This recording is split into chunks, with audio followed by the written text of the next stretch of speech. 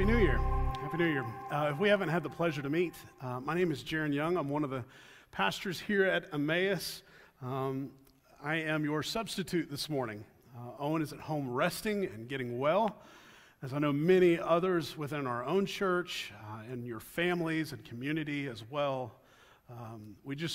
Let's remember, let's continue to pray for one another. Let's continue to serve one another, and let's continue to trust the Lord together through all of this, that there is hope for us, and that we can trust what the Lord is doing, maybe even if it's beyond our understanding, beyond our sight, that we can trust Him, we can walk by faith in this season. As we enter this new year, it's hard not to think about the year we just walked away from. And I know many of us are ready to move on, but I do believe there are some things that we can learn from where we've been and really from where we are now. If 2020 has taught us anything, it has taught us how desperately dependent we are on the mercy and the grace of God. The truth of the matter is, I know it's true for me. I would assume I am a common struggler with this. We often like to run away from things and situations that reveal our weaknesses, that reveal our inabilities, reveal our insufficiencies. We're not comfortable with that, to be honest. But believe it or not, God is kind to allow us to feel these things and to feel them deeply so that we will run to Him and not away from Him, trying to strive in our own strength and energy. In fact, God has given us a means by which to come to Him with all of our bumps and bruises, with all of our weaknesses, with all of our failings. He invites us to come through prayer. And this morning, we're going to look at Luke chapter 11, verses 1 through 13. And Jesus Himself is going to teach us what it is to pray and its significance and importance. So before we do, let us stop and pause and again cry out to God for His help, for us to see and to believe what is true this morning. Let's do that. God, we come to You this morning, and we acknowledge and admit that in our own strength and power we are weak, that we are unable, that we are insufficient. And so, God, in order for us to hear, comprehend, and live by the truth that we're about to dive into this morning, we need Your help. So God, I pray in my own heart and in the hearts of those in this room or at home, Lord, would You open our eyes to see wonderful things in Your word this morning, that we might be instructed and inspired to live, to display and proclaim the goodness of Jesus, our Savior, this morning and the days ahead of us. And in Your name we pray. Amen. Well, let's dive right in, shall we? In verse 1, we see this. It says, now Jesus was praying in a certain place. So right from the beginning, we see a very good reason as to why we should pray. Do we need any other reason to convince us of the importance of prayer? Jesus, the Son of God, took time to pray. Why in the world would we think we could ever exist apart from this gift, this practice of being able to cry out to God? And he goes on to say, when he finished, one of his disciples said to him, Lord, teach us to pray, as John taught his disciples. And he said to them, when you pray, say this. And before we jump into what he says, let's take note of the fact that Jesus is an eager, willing partaker in teaching the disciples as well as us as to what it means to pray. And also take notice that what he's about to say is not necessarily trying to give us a script, as if it's a collection of magical words that we must repeat every single time we pray. No doubt, we encourage you to pray the Lord's Prayer, but it is not necessarily meant for us to pray every single time we pray. He is giving us a model. He's giving us an example. And this is what he says when he prays. He says, Father, hallowed be Your name. Now, we should pray, as we learn from our Savior Jesus when he prayed, we should pray for God's name to be taken serious. We all live our lives for the sake of something, right? Most naturally, we want to be taken serious. We want our wants and our reputation to be taken serious. Yet there is no other name, even at the expense of our own, that we should pray and live for. We should desire above all other things that God's reputation be known, revered, and respected.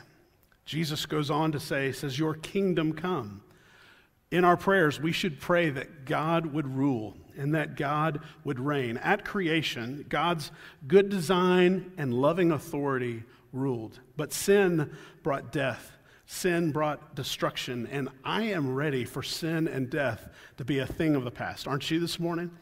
We can pray and ask, even though God is victorious, he has already won the battle, right?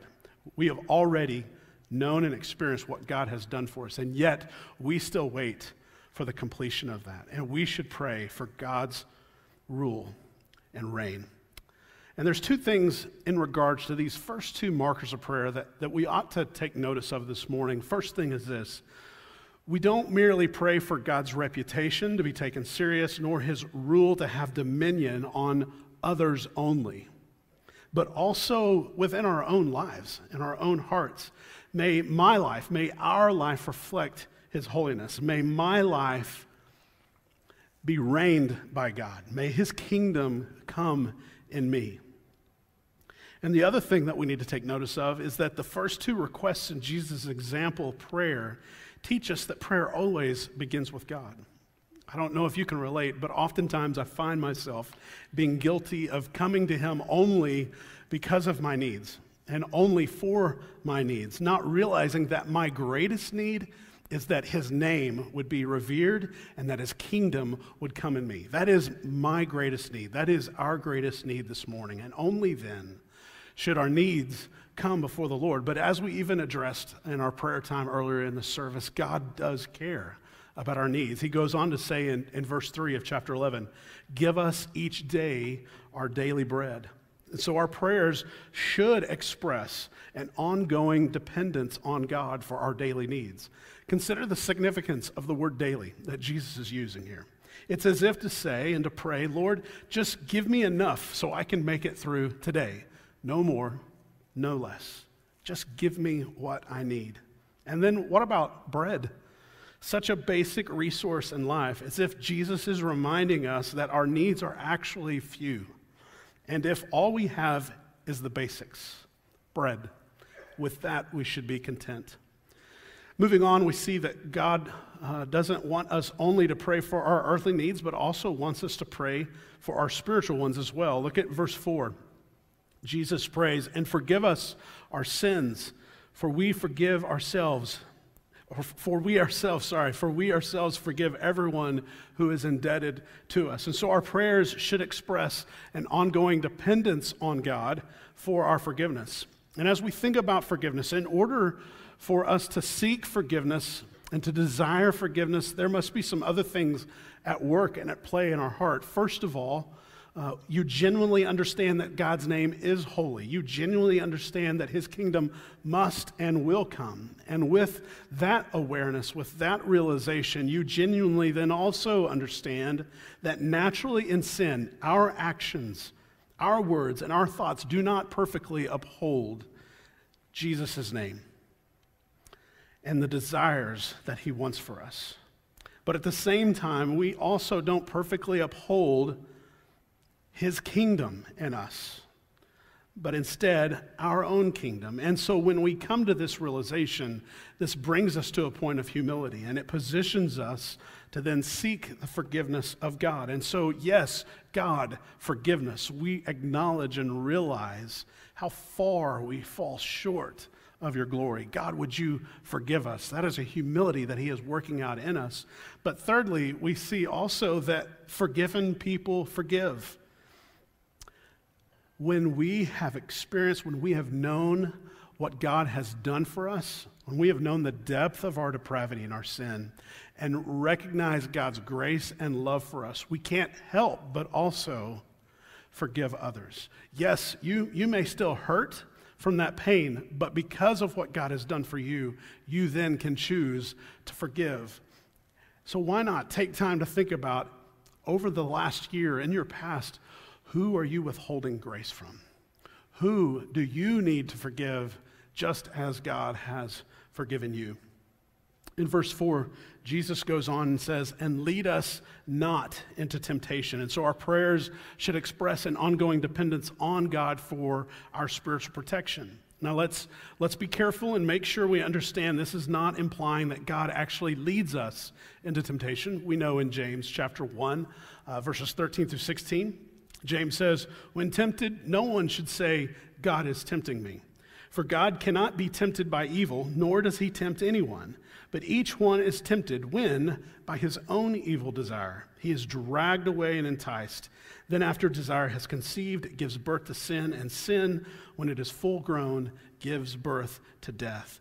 And so to pray, God, lead me not into temptation. To pray that is to honestly admit that you are weak and that you are prone to giving in to temptation. So it would be best to avoid the temptation altogether. In God's grace, we can be led away from temptation. I know for all of us this morning, when we hear the things of sin and temptation, we immediately personalize that and think about currently what is hounding us now in the areas of sin and temptation. But have you ever thought about all the temptations you have not yet had to face or are not facing now? That is a grace of God, and we should pray for more of this. Yet even still, when you and I face the toughest of temptations, we can remember promises like 1 Corinthians 13. It promises us that our temptations are everyone's temptation. They are common. We are not alone. But yet, even as we wrestle with sin, God is faithful. He won't let you face anything you can't face together with him because he has already won the victory. He has already won the victory for the struggle that you are experiencing now currently with sin. Your escape, as it says in 1 Corinthians 13, is Jesus, and that is good news this morning.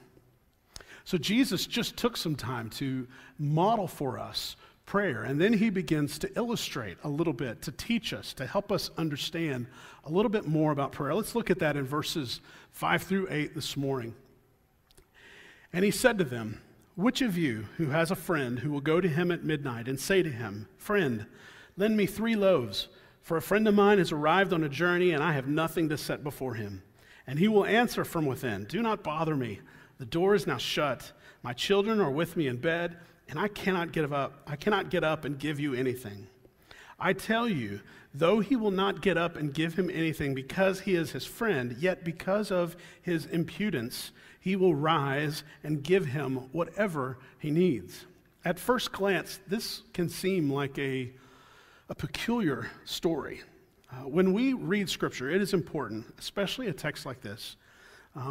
We're often drawn to take our culture, to take our circumstances and place it within the situation that we happen to be reading within Scripture. We can't do that. And so what did this story that Jesus in particular just shared, what did it mean to his original audience? That's where we can begin to understand what Jesus is trying to communicate to us. Being a host to a guest in your home was a sacred duty. It wasn't taken lightly. It was a great dishonor to not take care of your guests, especially a guest who had been traveling. In Jesus' day, you would assume and know that traveling was extremely difficult, and upon arrival, the guest was likely tired, hungry, and it was the host's duty to provide for him. And this man has nothing to offer his traveling friend, and of course, has no access to a 24-hour Walmart as well. His only option is to go and bang on the door of his neighbor's house in the middle of the night. And so what does this story that Jesus is sharing here teach us about prayer? There's a few things that I want to highlight. And the first one is this: the man, the host who received the traveling guest, is approaching his neighbor friend at midnight, tells us that he was desperate. Jesus says in verse 5, he says, which of you? And what he means is put yourself in the situation of this guy. And so we have to ask ourselves, would we go to our neighbor's home in the middle of the night for a loaf of bread? No, probably not. The obvious answer is no, but again, Jesus uses this man as an illustration to share with us how desperate he really was. And being desperate, it led him to make a very bold request. Only a desperate man would even consider going to his neighbor in the middle of the night to bother him for a loaf of bread. The honor of his traveling guest was at stake.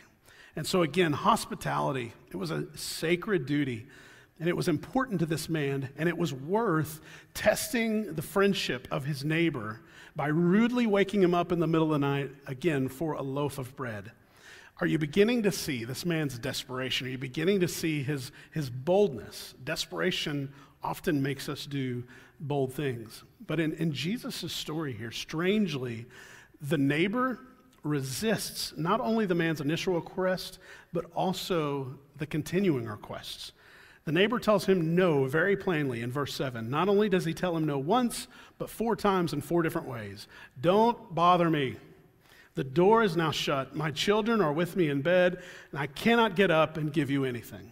Now, again, going back to Jesus' day, understanding their culture, people did not live in the type of homes that we live in today. Most likely, they didn't even have bedrooms, and so the family would sleep together within the same room. And so he's giving multiple excuses as to why he can't help his friend. But in reality, the excuses are not that persuasive. Yes, it's in the middle of the night. We'll give him that. But even still, if the door is shut, it can be open. If the kids wake up, they can go back to sleep. And so the issue here with the neighbor is not that he couldn't help, but that he wouldn't. He wasn't willing. He's got bread, but he just wants to be left alone, and he wants his neighbor to go home.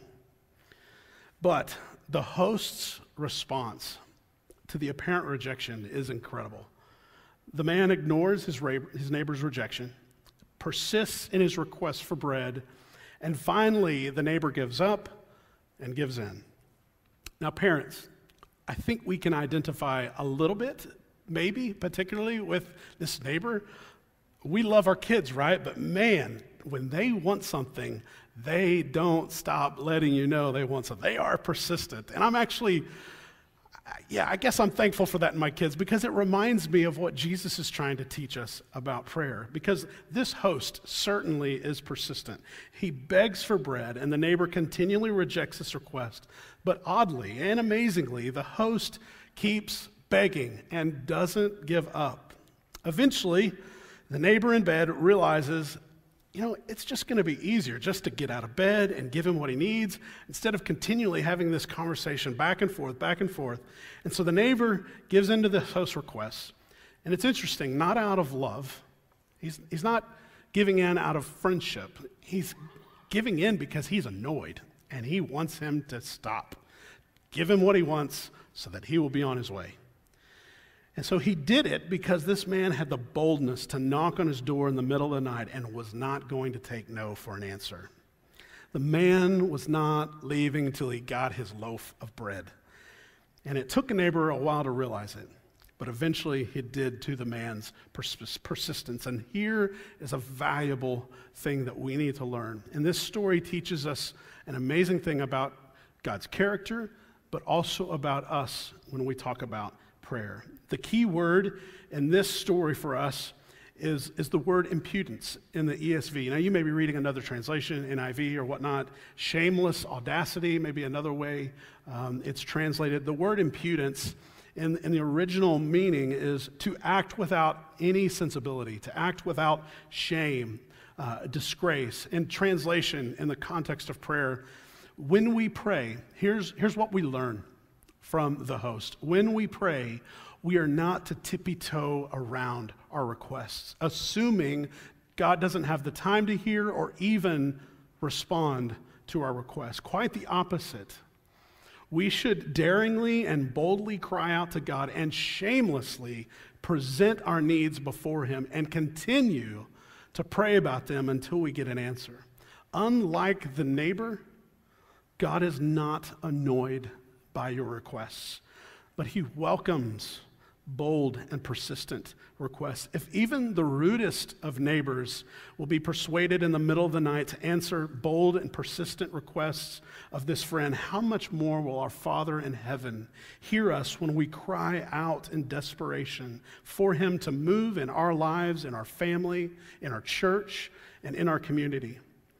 Jesus is not comparing this neighbor to God. He is contrasting this neighbor to God. God wants us to bother him, but we know we are not bothering him.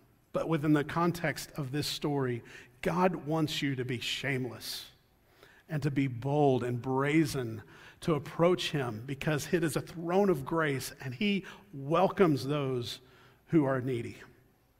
Philip Ryken in his commentary says, prayer is not a way of getting God to do what we want or to persuade him to do something that he does not want to do. Prayer is a daringly bold request for God to do what he has promised to do. When we pray for God to fulfill his promises in us, prayer lists will have less to do with our worldly wants and wishes and have more to do with God's word becoming more of a reality in our lives and the lives around us. When we pray according to God's promises, we pray as if God could not refuse.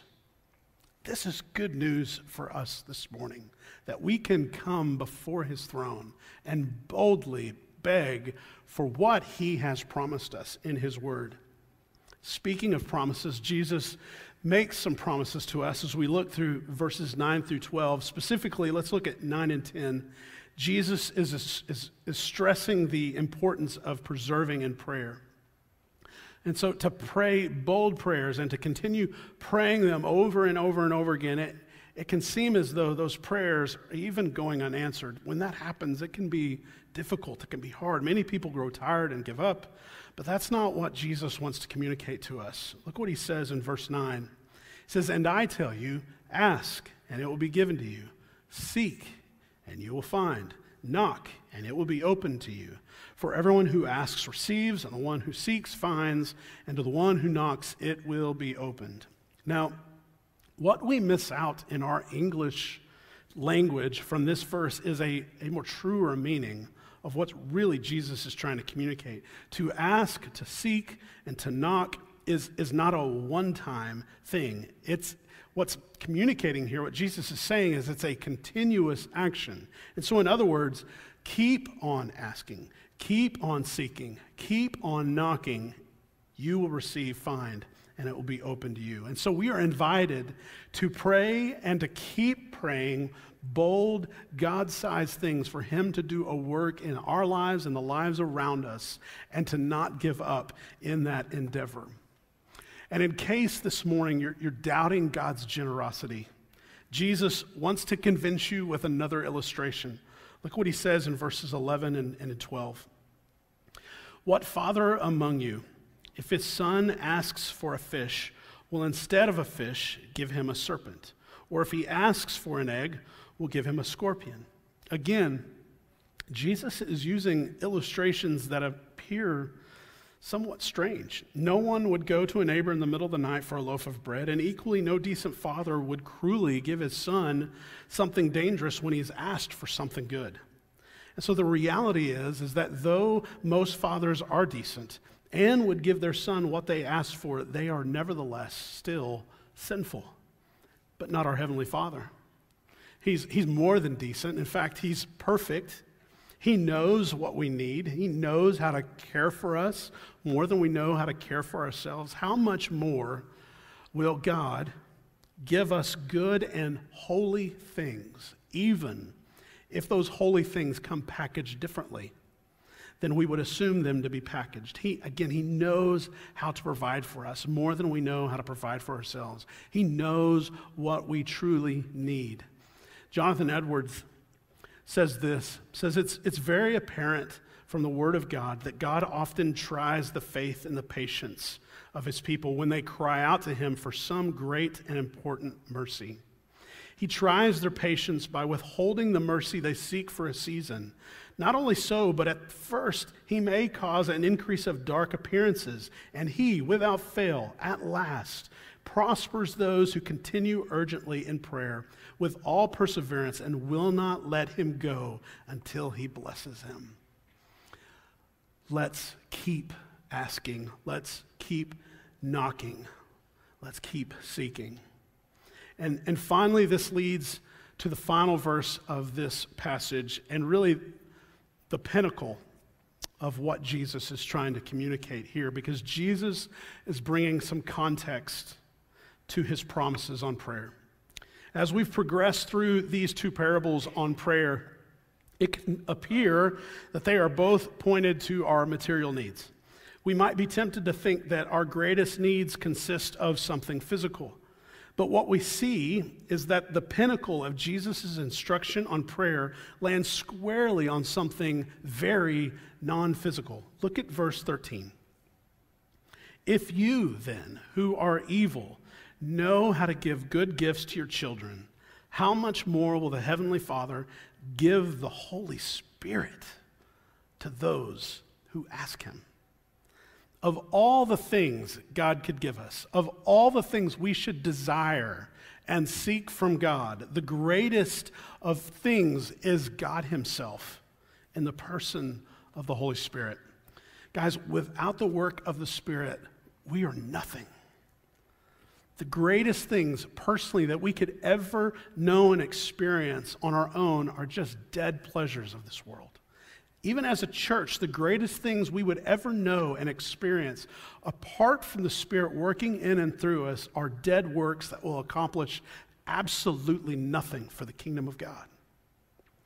And let's not kid ourselves. The old hymn, "Come Thou Fount," is right. We are prone to leave the God we love. In fact, without the Spirit, it's a sure bet that we will. Do we realize, are we coming to grips this morning with how desperately dependent we are on the mercy and grace of God? 2020 is surely getting us down that road, but there is still more to discover and unpack about how desperate we are for the Spirit to work in our lives. It's only by the work of the Spirit that we as individuals will let go of this world and run after Jesus. It's only by the work of the Spirit that we as a church will be more concerned with the honor of Jesus' name and not the honor of our own name, our own agenda and opinions. And I want to ask you this morning, as you hear this, are you beginning to lose some confidence in yourself? Are you beginning to lose some confidence in your church, in the leadership here? My prayer is that this would actually be a reality for you, because then and only then we will fall on our face and ask God for what he freely is willing to give, himself in the Holy Spirit. Our hope cannot be in flesh.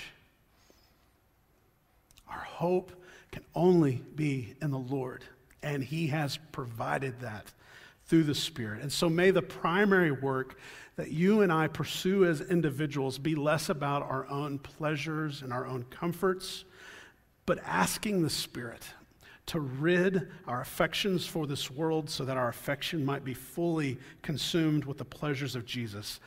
And Jesus longs to answer this prayer. May the primary work that we pursue as a church be less about what we can put on a calendar, but be more about us together becoming hungry for the work of God in our lives, that we would rather spend time together begging the Spirit for his sanctifying works in our heart. Let's passionately pray for what God cannot refuse to give us when we cry out to him. Romans 8:32, he who did not spare his own son, but gave him up for us all, how will he not also with him graciously give us all things? What important mercy are you in need of this morning? And what keeps you from unashamedly banging on God's door in the middle of the night with boldness in your hour of desperation, saying, God, I need bread? God invites us to bother him. but we are no bother. God invites you to come with all that is in your heart that grips you with fear, confusion, sorrow, frustration, and to say, God, I can't, but I trust that you can because you care for me. He invites us to come. He invites us to bring our weaknesses, to bring our lack of affection for him, and to say, God, renew my heart. Would you change me? He longs to answer those prayers. He invites us. And let us keep seeking. Let us keep asking and knocking, especially for the ministry of his Spirit in us. And how appropriate as we await for Owen to teach us on the fruit of the Spirit in the coming weeks. May we collectively as a church, as we prepare for that, may we ask God for clarity. May we ask him for boldness that the Spirit might move mightily in us, for God's great name and his kingdom to first come in us, and that it might also come in our community and the nations. This is our prayer, and this is our invitation. Let's close with a time of prayer. God, it's only through your Spirit that we can know and live for you. And God, I pray for a mighty work of your Spirit in us. I pray this morning for the person who has never come to you through the name of Jesus Christ. Will they be convinced today that you are eager to be their rescuer and Lord? God, I pray for the believer today in this room or at home who feels trapped by sin and its consequences. God, may they cry out for mercy, for you are quick to forgive and offer hope. God, I pray for the person who's grown especially cold in their faith, and they know it, and they find that their affections are weak and tainted. May they pray for the Spirit to awaken within them a fire for your kingdom. God, for the person trapped in fear this morning, Lord, would you give them hope? May they pray for the work of the Spirit to fill them with faith, to trust that you care and that you are aware of their situation and that they can have hope and rest in you. God, personally, I pray, do whatever it takes. Use whatever circumstances you deem necessary to make me love the things of this world less and your kingdom more. God, may your name be hallowed in me.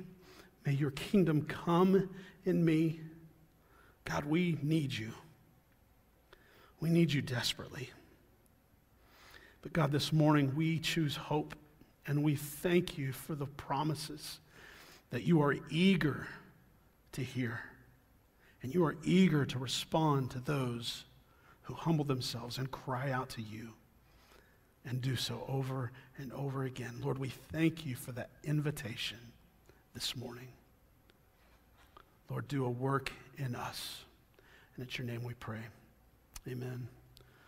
Thank you so much for being here this morning, church, and those of you at home.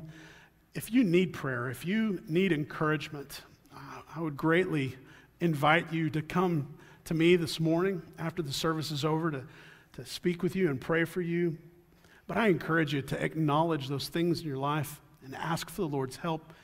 Acknowledge those things with others around you. And let others come alongside you and pray for you as well. But if there's any way we can encourage you this morning, please don't hesitate to do that.